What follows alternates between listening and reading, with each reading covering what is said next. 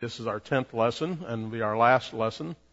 But we also have had for a number of years a series of men's discipleship weekends that we've titled Iron Sharpens Iron, which comes from Proverbs 27:17, which says, "Iron sharpens iron, so one man sharpens the countenance of his friend." And so that's the life in our communion. We're here to help one another, to sharpen one another. And we want to continue that thought today.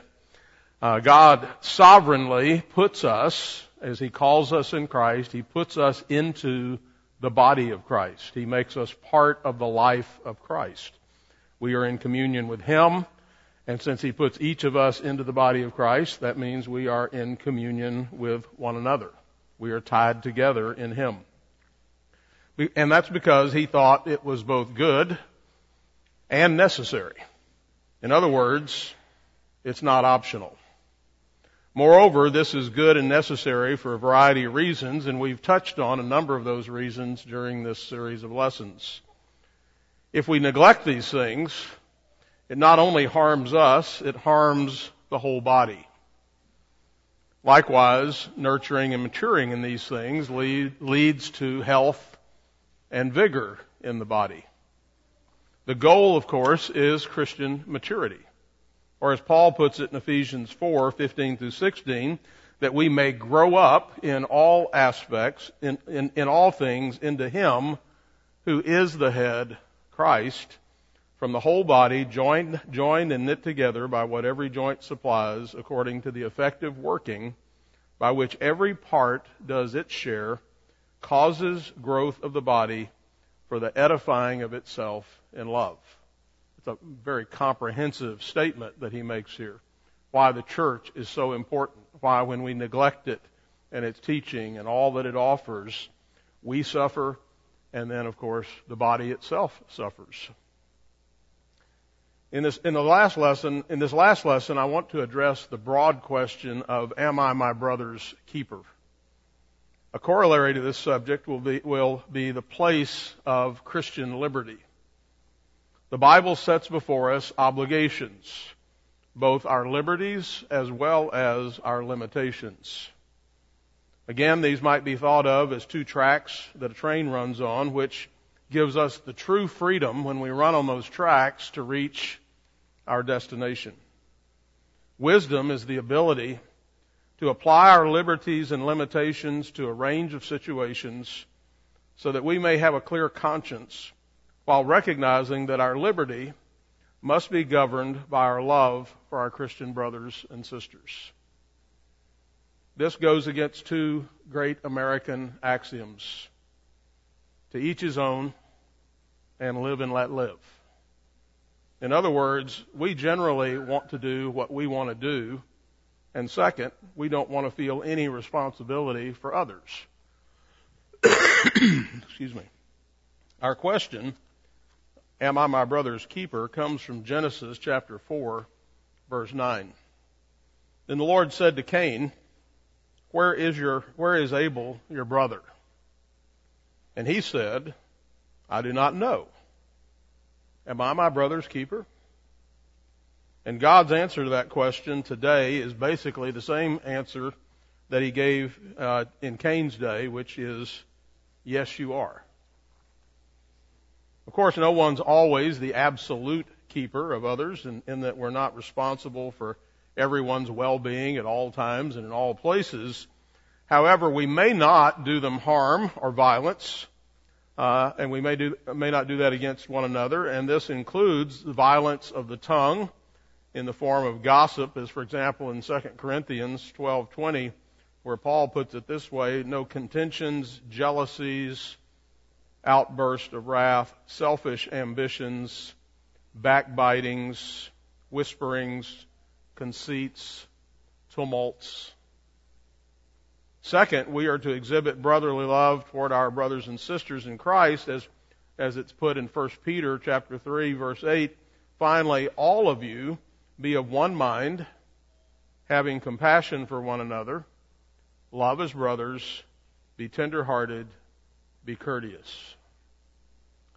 So Paul describes the body of Christ, that is the church or our communion, as being like the human body, which is made up, of course, of many parts or members, all of whom are important to the function and the well-being of the body. That means you are important to the well-functioning and well-being of this body. So that's why it's so important for you to do your part, because it affects everybody. We're continually encouraged, of course, throughout the New Testament to love one another. Hebrews 13:1, let brotherly love continue. Romans 12:10, be kindly affectionate to one another with brotherly love and honor, giving preference to one another. 1 Thessalonians 4:9, but concerning brotherly love, you have no need that I should write to you, for you yourselves are taught by God to love one another. Now, sometimes, of course, love must correct. It must admonish. It must reprove. So, for example, often point out that wives who are in a position of submission to their husbands, but part of their job, if you will, part of their role, part of their task, if they love their husbands and respect their husbands, is that they correct their husbands when they need correcting. And they do so respectfully. That's part of love. Love doesn't allow sin or things to go on without bringing about some correction. 2 Thessalonians 3:13-15. But as for you, brethren, do not grow weary in doing good.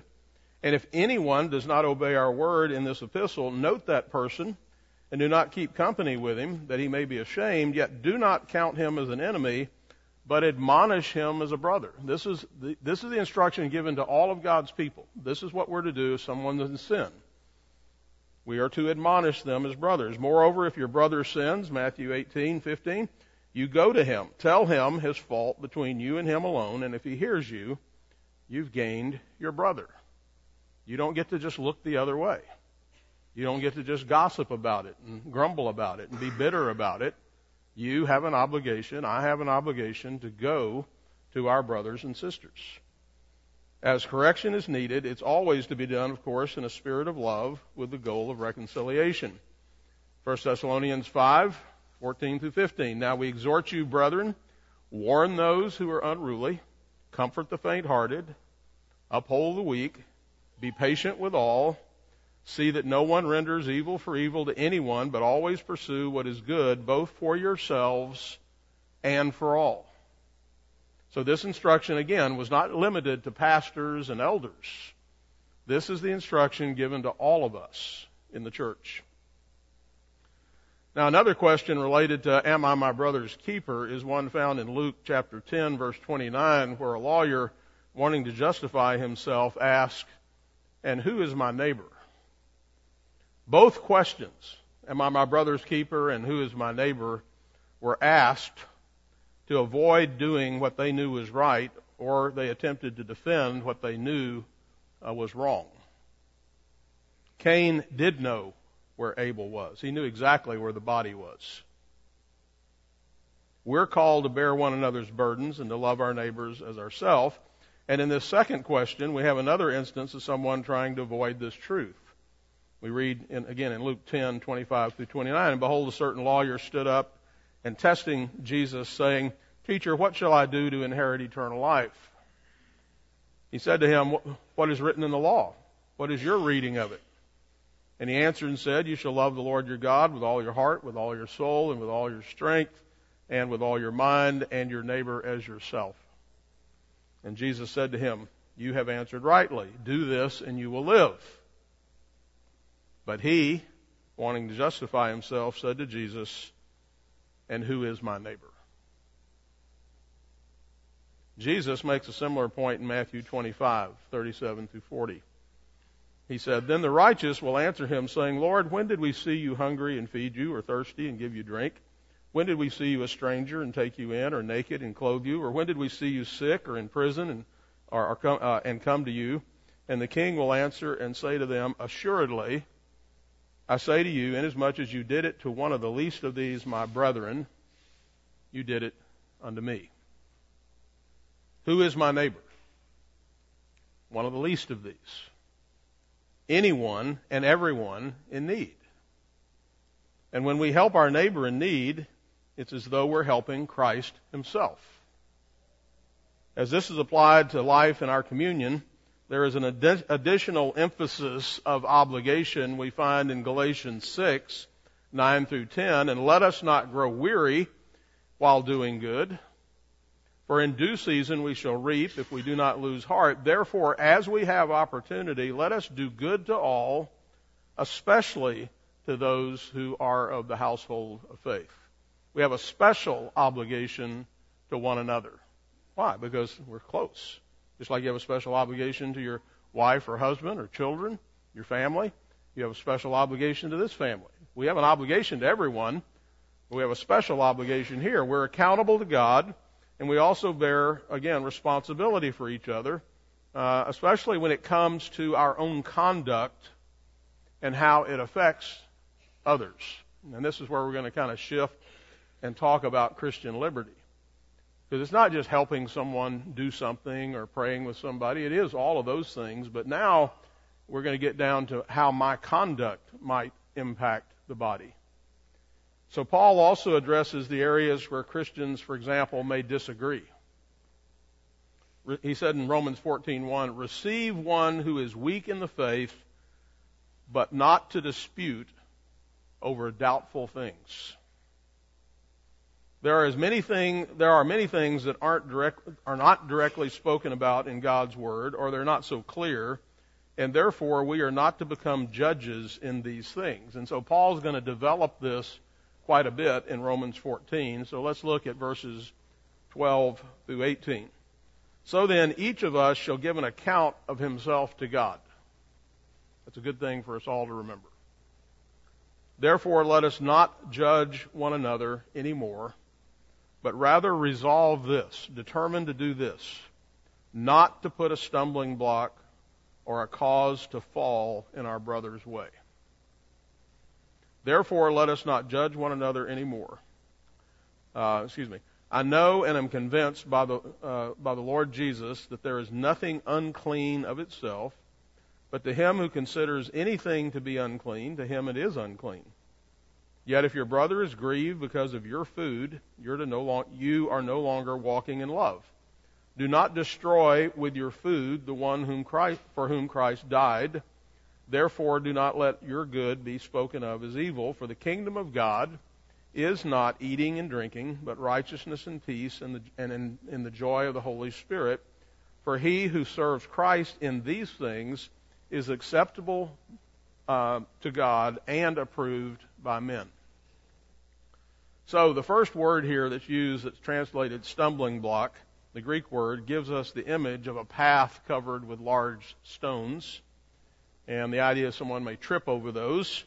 It's almost impossible to walk on this path without tripping over these stones and falling. And so we're talking about things that we have freedom to do with a clear conscience before God and to the glory of God, but which would possibly trip up a weaker Christian or cause him to fall into sin.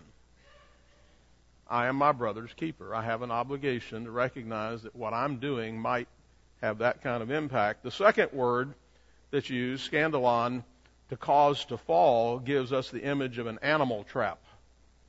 And so when he goes for the bait, he trips the wire which springs the trap, and he either falls into a pit or a net falls over him, something like that. And so there may be activities that you might freely engage in to the glory of God, but if practiced by a weaker Christian, might ensnare him in sin from which he couldn't escape. And so Paul isn't saying that we should refrain from doing anything that other Christians disapprove of. In other words, our standard isn't to say, make me a list of all the things you disapprove of, and now I can't do them. That's not the standard. Or anything that would bother them. He's not saying you can't do things because it bothers somebody else when you do, or it upsets their sense of propriety. Because there are pietistic and legalistic Christians who create their own list of do's and don'ts, who think spirituality is a matter of observing their particular taboos. They insist on these standards for everybody else. And so I want to be clear that we do not have an obligation to cave in to those demands. In fact, we're going to see later we'll talk about it, that there is this distinction between what we can't. There's a time when we shouldn't do something and probably a time when we must.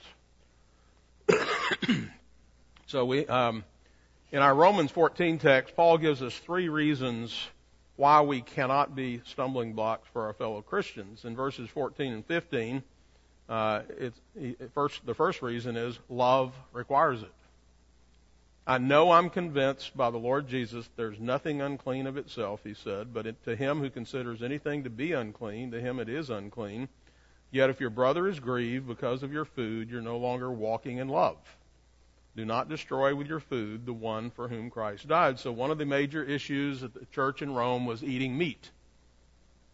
For some, it was the meat forbidden by the Old Testament law. For others, the problem was that it hadn't been prepared in the way that the law required. For others, it was meat that had been purchased in the marketplace that had probably been dedicated to a pagan idol. And so Paul assures them that nothing is ceremonially unclean in itself. All foods are good and acceptable, but not everyone has learned to enjoy those foods yet. Maybe they're not theologically convinced yet. Maybe that's just been the tradition they've grown up in, and that's all they've ever known. And so there's a kind of a psychological guilt attached to that kind of thing. Even I know sometimes I'm theologically convinced of something, but I'm not psychologically there yet. So those things kind of have to come together. Have to get comfortable. It takes time. It takes instruction. And so he says, if a person feels that certain things would be unclean for him, then he needs to avoid them. Now, we have different kinds of food issues today. We don't have those particular issues, but food is another one of the issues that comes up in churches. What you can and can't eat, what you should and shouldn't eat, and what's good for you and what's not good for you, and people have all kinds of opinions about that. And they have strong opinions about that. And so in that sense, I think this text applies to this. You're free to have strong opinions about that as long as it's not a sin. But what you're not free to do is impose your strong opinions on everyone else, nor are you free to flaunt your opinion in the face of other people. There's this tension, this balance that's called for. Why? Because we love each other. And our love for each other supersedes our strong opinions, one way or the other, about food, drink, and other things. And so, first of all, if you feel that way, don't violate your conscience. You shouldn't do it if you think it's a sin, or it might be a sin. So out of Christian love, those who have the freedom to indulge shouldn't do anything that might cause another Christian to do what for him would be a sin, what might grieve him, or what might eventually destroy him. So I can imagine Paul, there's somebody has brought some food that they bought in the marketplace that may have been sacrificed to an idol, and there are Christians there that think you shouldn't do that. And so Paul himself basically says, well, I just won't eat it. I don't need to eat that. I'll eat it. I may eat it when I'm on the road, when they're not here. In other words, he's not forbidden to eat it. He just recognizes there's something more important right now, and that's not to offend his brother, his kindness, his desire for peace, all those things. Second, the text says our reputation requires it. Romans 14:6, therefore do not let your good be spoken of as evil. Yes, you can do this. It's nothing wrong with it, but you don't have to do it either. So the good Paul mentions is probably our Christian liberty. If insisting on exercising our liberty causes another Christian to sin, outsiders are going to see our lack of concern for one another and use it as an excuse to say bad things about us. And if our insistence on exercising our liberty gets us into an argument with other Christians about what's right and wrong, and we start segregating and separating over it, and that happens in the church, outsiders are going to be confused about it. That's the meaning of the gospel, and use that as an excuse to reject it. And so one of the principles I think to keep in mind is within the church, we don't get to set up our own little club. Well, we like to do this, so we'll sit over here in this corner, metaphorically or actually, and be our own club. Because we're the strong Christians and they're the weak ones. Third, the gospel requires it. Verse 17 and 18, for the kingdom of God is not eating and drinking, but righteousness and peace and joy in the Holy Spirit. For he who serves Christ in these things is acceptable to God and approved by men. So the reality of the Christian faith isn't demonstrated by insisting on our right to eat certain foods or drink certain drinks or go certain places or do certain things. It is demonstrated primarily by three things. Righteousness, that is the assurance that we've been granted a right standing before God. Peace, the assurance that we have peace with God on the basis of Christ's death. And joy in the Holy Spirit. Joy in the assurance that God is with us, He loves us, and He'll take care of us. These things are the basis for our communion and fellowship. And then Paul adds, verse 18, for he who serves Christ in these things is acceptable to God and approved by men. Acceptable means that we're well-pleasing in God's sight. God likes it when we do this. God's delighted with that kind of life, and people will see it and be attracted by it. So maybe, for example, you feel the freedom to engage in some things that other Christians feel would be a sin for them. You also have the freedom to limit your freedom. Did you know that? To keep others from falling into sin. That's a freedom. And that, in the final analysis, is true freedom. Our first responsibility is to our fellow Christians, which goes beyond the negative, beyond don't cause others to sin. So what we're to do is pursue peace. We're to pursue edification. And so he continues in verses 19 through 23 of Romans 14. Therefore, let us pursue them, which make for peace, and the things by which one may edify another. Do not destroy the work of God for the sake of food. All things indeed are pure, but it is evil for the man who eats with offense. It is good neither to eat meat, nor drink wine, nor do anything by which your brother stumbles or is offended or is made weak. Do you have faith? Have it to yourself before God. Happy is he who does not condemn himself in what he approves. But he who doubts is condemned if he eats, because he does not eat from faith. For whatever is not from faith is sin. So, three more things. First, be an edifier and not a destroyer. We're here to build one another up, not tear one another down. The word edify originally referred to the erecting of a building, but it came to refer to building up a people. People are built up in an atmosphere of peace and harmony. I think about the COVID situation as a good example of where Christian charity and grace were and are important. Differing views, differing fears, differing understandings. The devil can use anything to destroy communion. Anything. And if we quarrel with one another about trivialities, nobody is going to be built up. In fact, the work of God may be destroyed. I've seen churches split over these things. Verse 20, do not destroy the work of God for the sake of food or anything else. All things indeed are pure, but it is evil for the man who eats with offense. Eats with offense means causing another Christian to fall into sin if he eats the food, not if you eat the food. He doesn't have a clear conscience yet. He's not convinced. He's not there yet. We might think of that in regard to something like alcohol. And it isn't just a matter of food. Anything, again, may cause a fellow believer to trip up and fall into sin. Verse 21, it is good neither to eat meat or drink wine or do anything by which your brother stumbles or is offended or made weak. So God wants us to build them up, not break them down. He wants communion, not death. Remember what Jesus said about it in Matthew 18:6. Whoever causes one of these little ones who believes in me to sin, it'd be better for him if a millstone were hung around his neck and he were drowned in the depths of the sea. Second, we must be discreet with our liberty. Romans 14:22. Do you have faith? Have it to yourself before God. Happy is he who does not condemn himself in what he approves. In other words, don't flaunt your liberty. It's perfectly proper to teach a weaker brother the truth of the liberty that he has in Christ. He needs to know that spirituality is not measured by a list of man-made do's and don'ts, but there's no reason to dangle your liberty before him and rub it in his nose. That's not going to help him.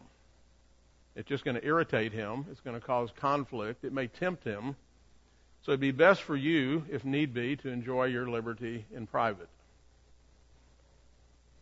And that's what Paul says about the privileges of Christian liberty as well. Happy is he who does not condemn himself in what he approves. So in your proving of, I can do this, don't condemn yourself by forcing it now upon others and tempting them. Now you're taking your liberty and using it for the wrong reason. Third, be aware of the presence of doubts.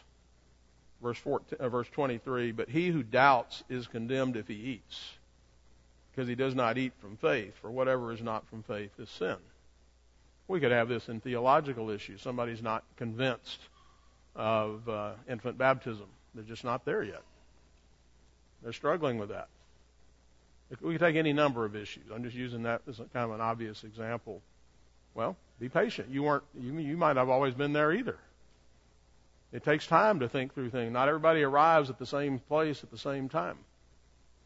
I have an incubator theory that says, sometimes I see somebody struggling with something. It's like a little chick trying to come out of an egg. I want to help it.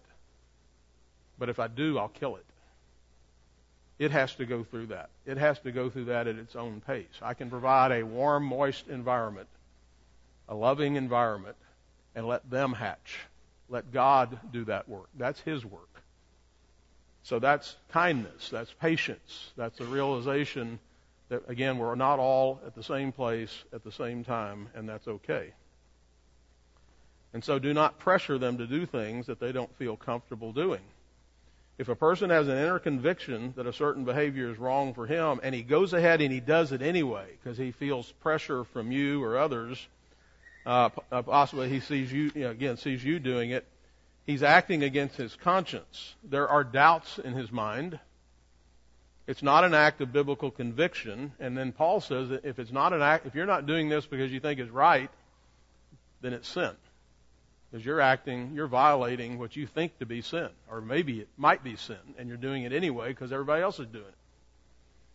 So one thing could be a sin for one person and not for another. So teach the biblical basis for freedom in Christ, but at the same time be sensitive to people's doubts. Now let me caution those of you who always think of yourself as the stronger brother. I'm pretty sure the prodigal son's older brother thought of himself as the stronger of the two. When in fact, he was just an arrogant, self-righteous jerk. That picture out in the foyer, I love that picture. Rembrandt, the prodigal. Look in the background. There's the son. He's actually up a step in that picture. He's higher, and he's looking down on his younger brother, his weaker brother. And so it's a caution. I think there's a lot of these in the Bible. Let him who thinks he stands take heed lest he falls. You who are stronger,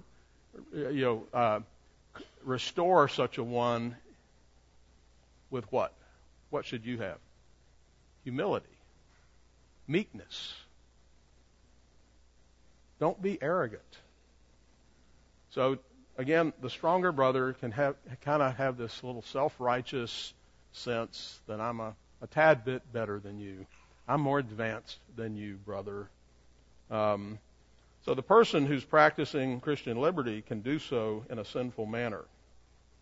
So there are plenty of self-indulgent and overindulgent Christians who may be participating in something, not because they have really sat down and thought through the issue prayerfully and they believe that what they're doing can glorify God, but simply because they want to indulge themselves.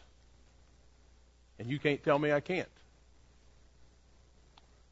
So, to the so-called stronger brother, Are you willing to forego the pleasure of a liberty for the good of others?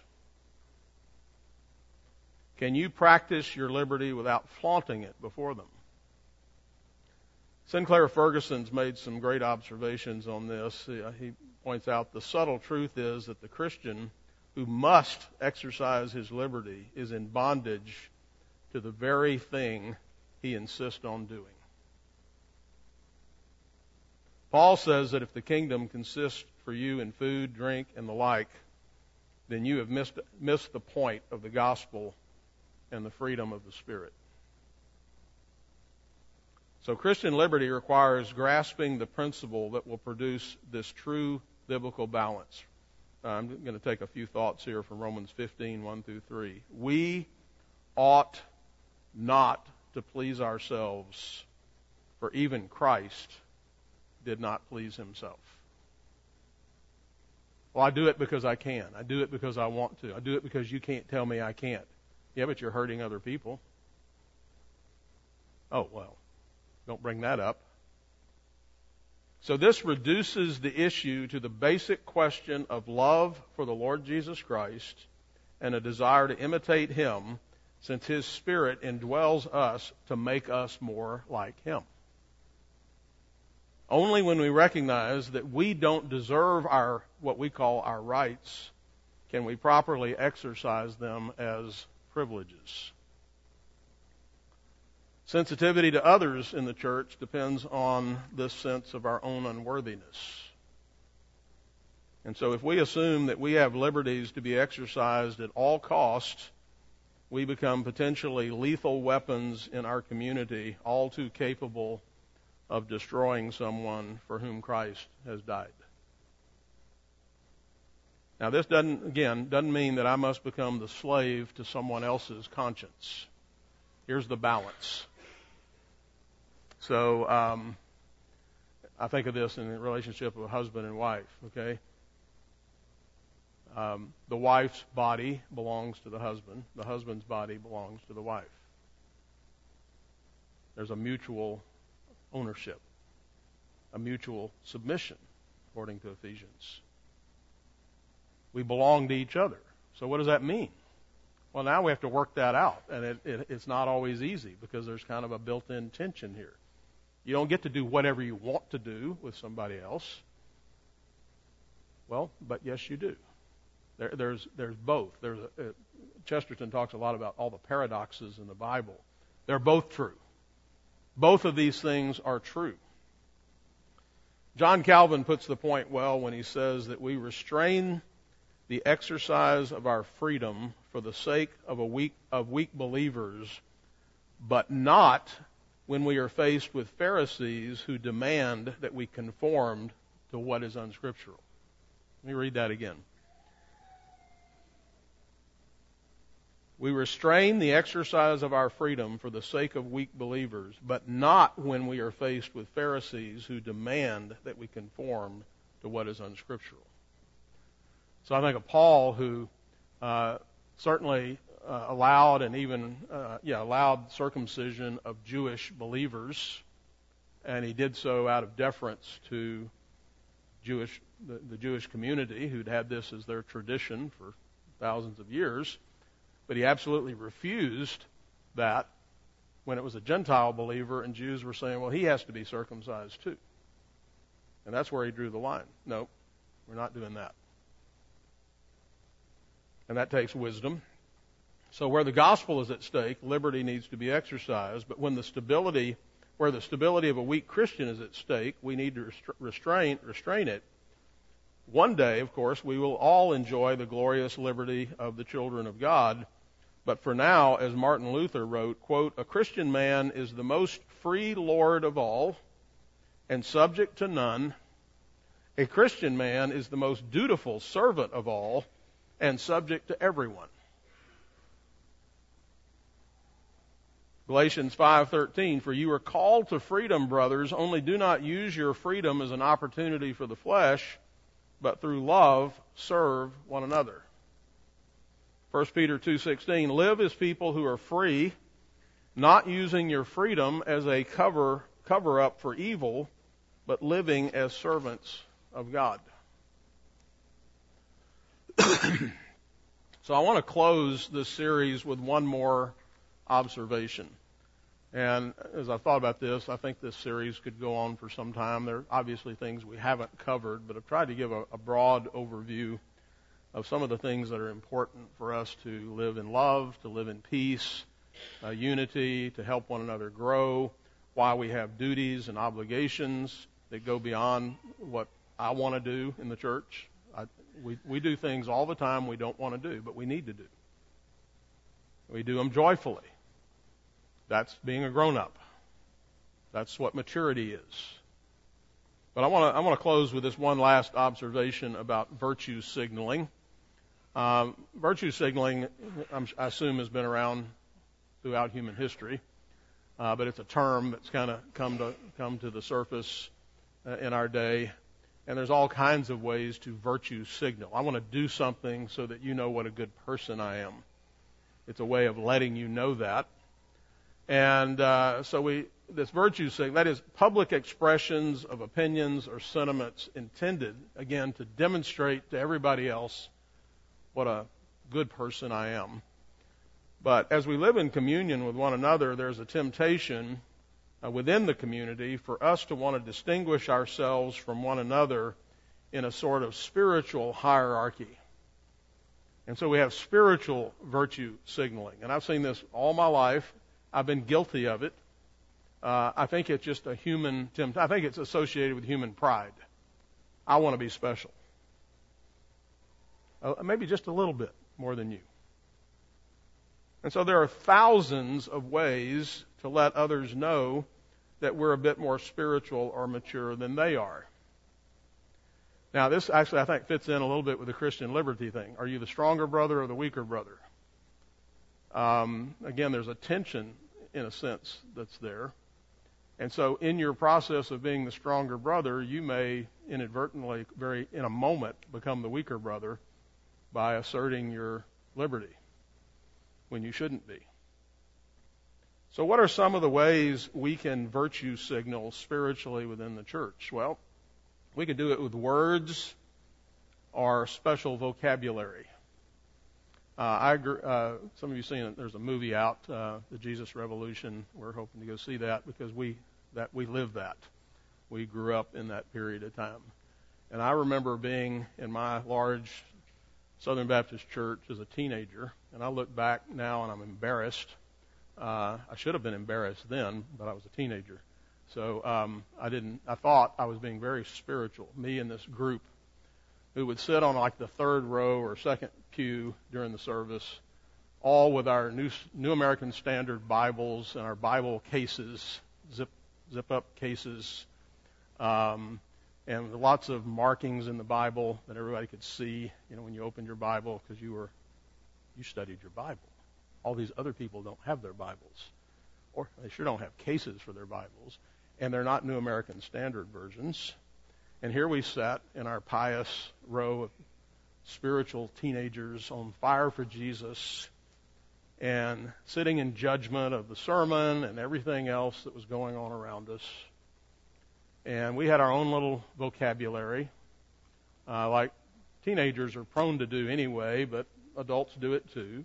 But ours was very spiritual. It was like, praise the Lord. Well, see, in the church I grew up in, people didn't express themselves that way. You wouldn't raise your hands. You wouldn't say amen. You wouldn't say, praise the Lord. Man, we said praise the Lord to everything. Well, how you doing, brother? I'm doing great. Praise the Lord. Well, how's this? Well, praise the Lord. Praise the Lord. Now, there's a whole bunch of other ways this can be done verbally. And it varies from church to church, from era to era. But it's a way if you're not careful. Am I opposed to saying praise the Lord? Absolutely not. I'll just say it now. Praise the Lord. Okay? We should all praise the Lord. We should say praise the Lord, but we shouldn't say praise the Lord if we're saying it in order to distinguish ourselves and say to everybody else, you're not praising the Lord. Poor you. Don't you wish you could be like me?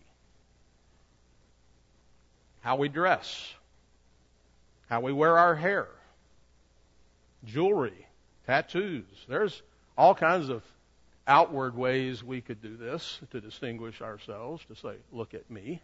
I'm special. I'm a little more spiritual than you. I've got this big cross I hang around my neck. I remember that too during that period. The bigger the cross, the better.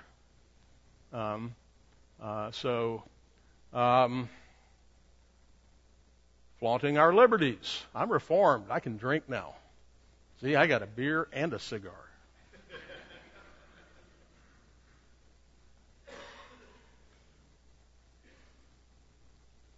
Am I saying you shouldn't have a beer or a cigar? No, I'm not. But could those become ways of saying to other people who don't do that you're just a little more liberated than they are? You're more mature and more advanced, and then in the process of, if that's what you're saying, you actually are demonstrating how immature you are. Our Bibles, as I said, I mentioned, we had to have a special Bible, or the way we carried our Bible, or the fact that we always had it with us and we could whip it out at any moment to show somebody we had our Bibles.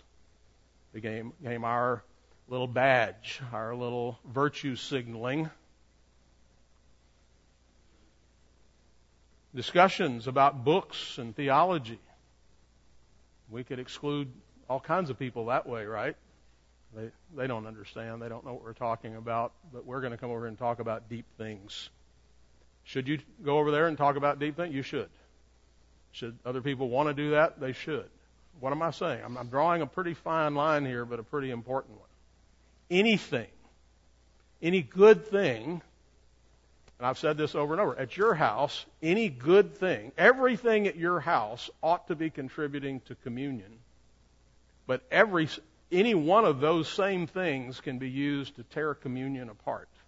And the same thing's true in the church. A good thing, a thing that you have liberty to use, and probably in many cases should use, can also be used in the other direction. The devil loves to take it and twist it to your own destruction, even the Scriptures.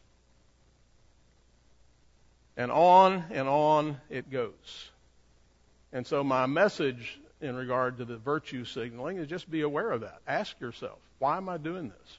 And if you're like me, and I think this is generally true, my very best things are always tainted just a bit, sometimes quite a bit, by my pride or arrogance or some sinful thing, because I'm a sinner. And it's good to be on guard about those things, not to shut you down, but to rein you in, to rein me in, to say, okay, Buster, don't get so big here. Step back, be humble, seek the good of others. You don't have to be the most important person around. So there's a lot here that can be fleshed out from this, but I do think this is a problem in Christian churches. I've seen it all my life, but I think in our Reformed circles and even within the CREC culture itself, we have our own little set of virtue signaling things that are our way of saying to others, we're just a tad bit more spiritual than you. We can do that with worship. We can do that with, again, it'd be hard to think of something that we couldn't do that with. Why? Because it's a heart issue. It's not the thing itself. The thing itself may be perfectly fine. But when I get a hold of it, I start using it for the wrong reason. So I would urge all of us to be on guard against that in ourselves. And I guess I would close this by just saying, pursue peace, fervently love the brethren, be humble, gracious, kind, tender-hearted, forgiving, and also be rigorous in your pursuit of knowing God and knowing theology and understanding our faith and applying it to the world. And it's all of these things together that come together that make us a healthy communion, a healthy body, which is our goal. So let's pray. Father, we thank you for giving us the church and putting us in the church and giving us your word and spirit to teach us how we might live in that communion. Help us, Lord, to be wise and to be mature and to be serving you as we serve one another. We pray in Jesus' name. Amen.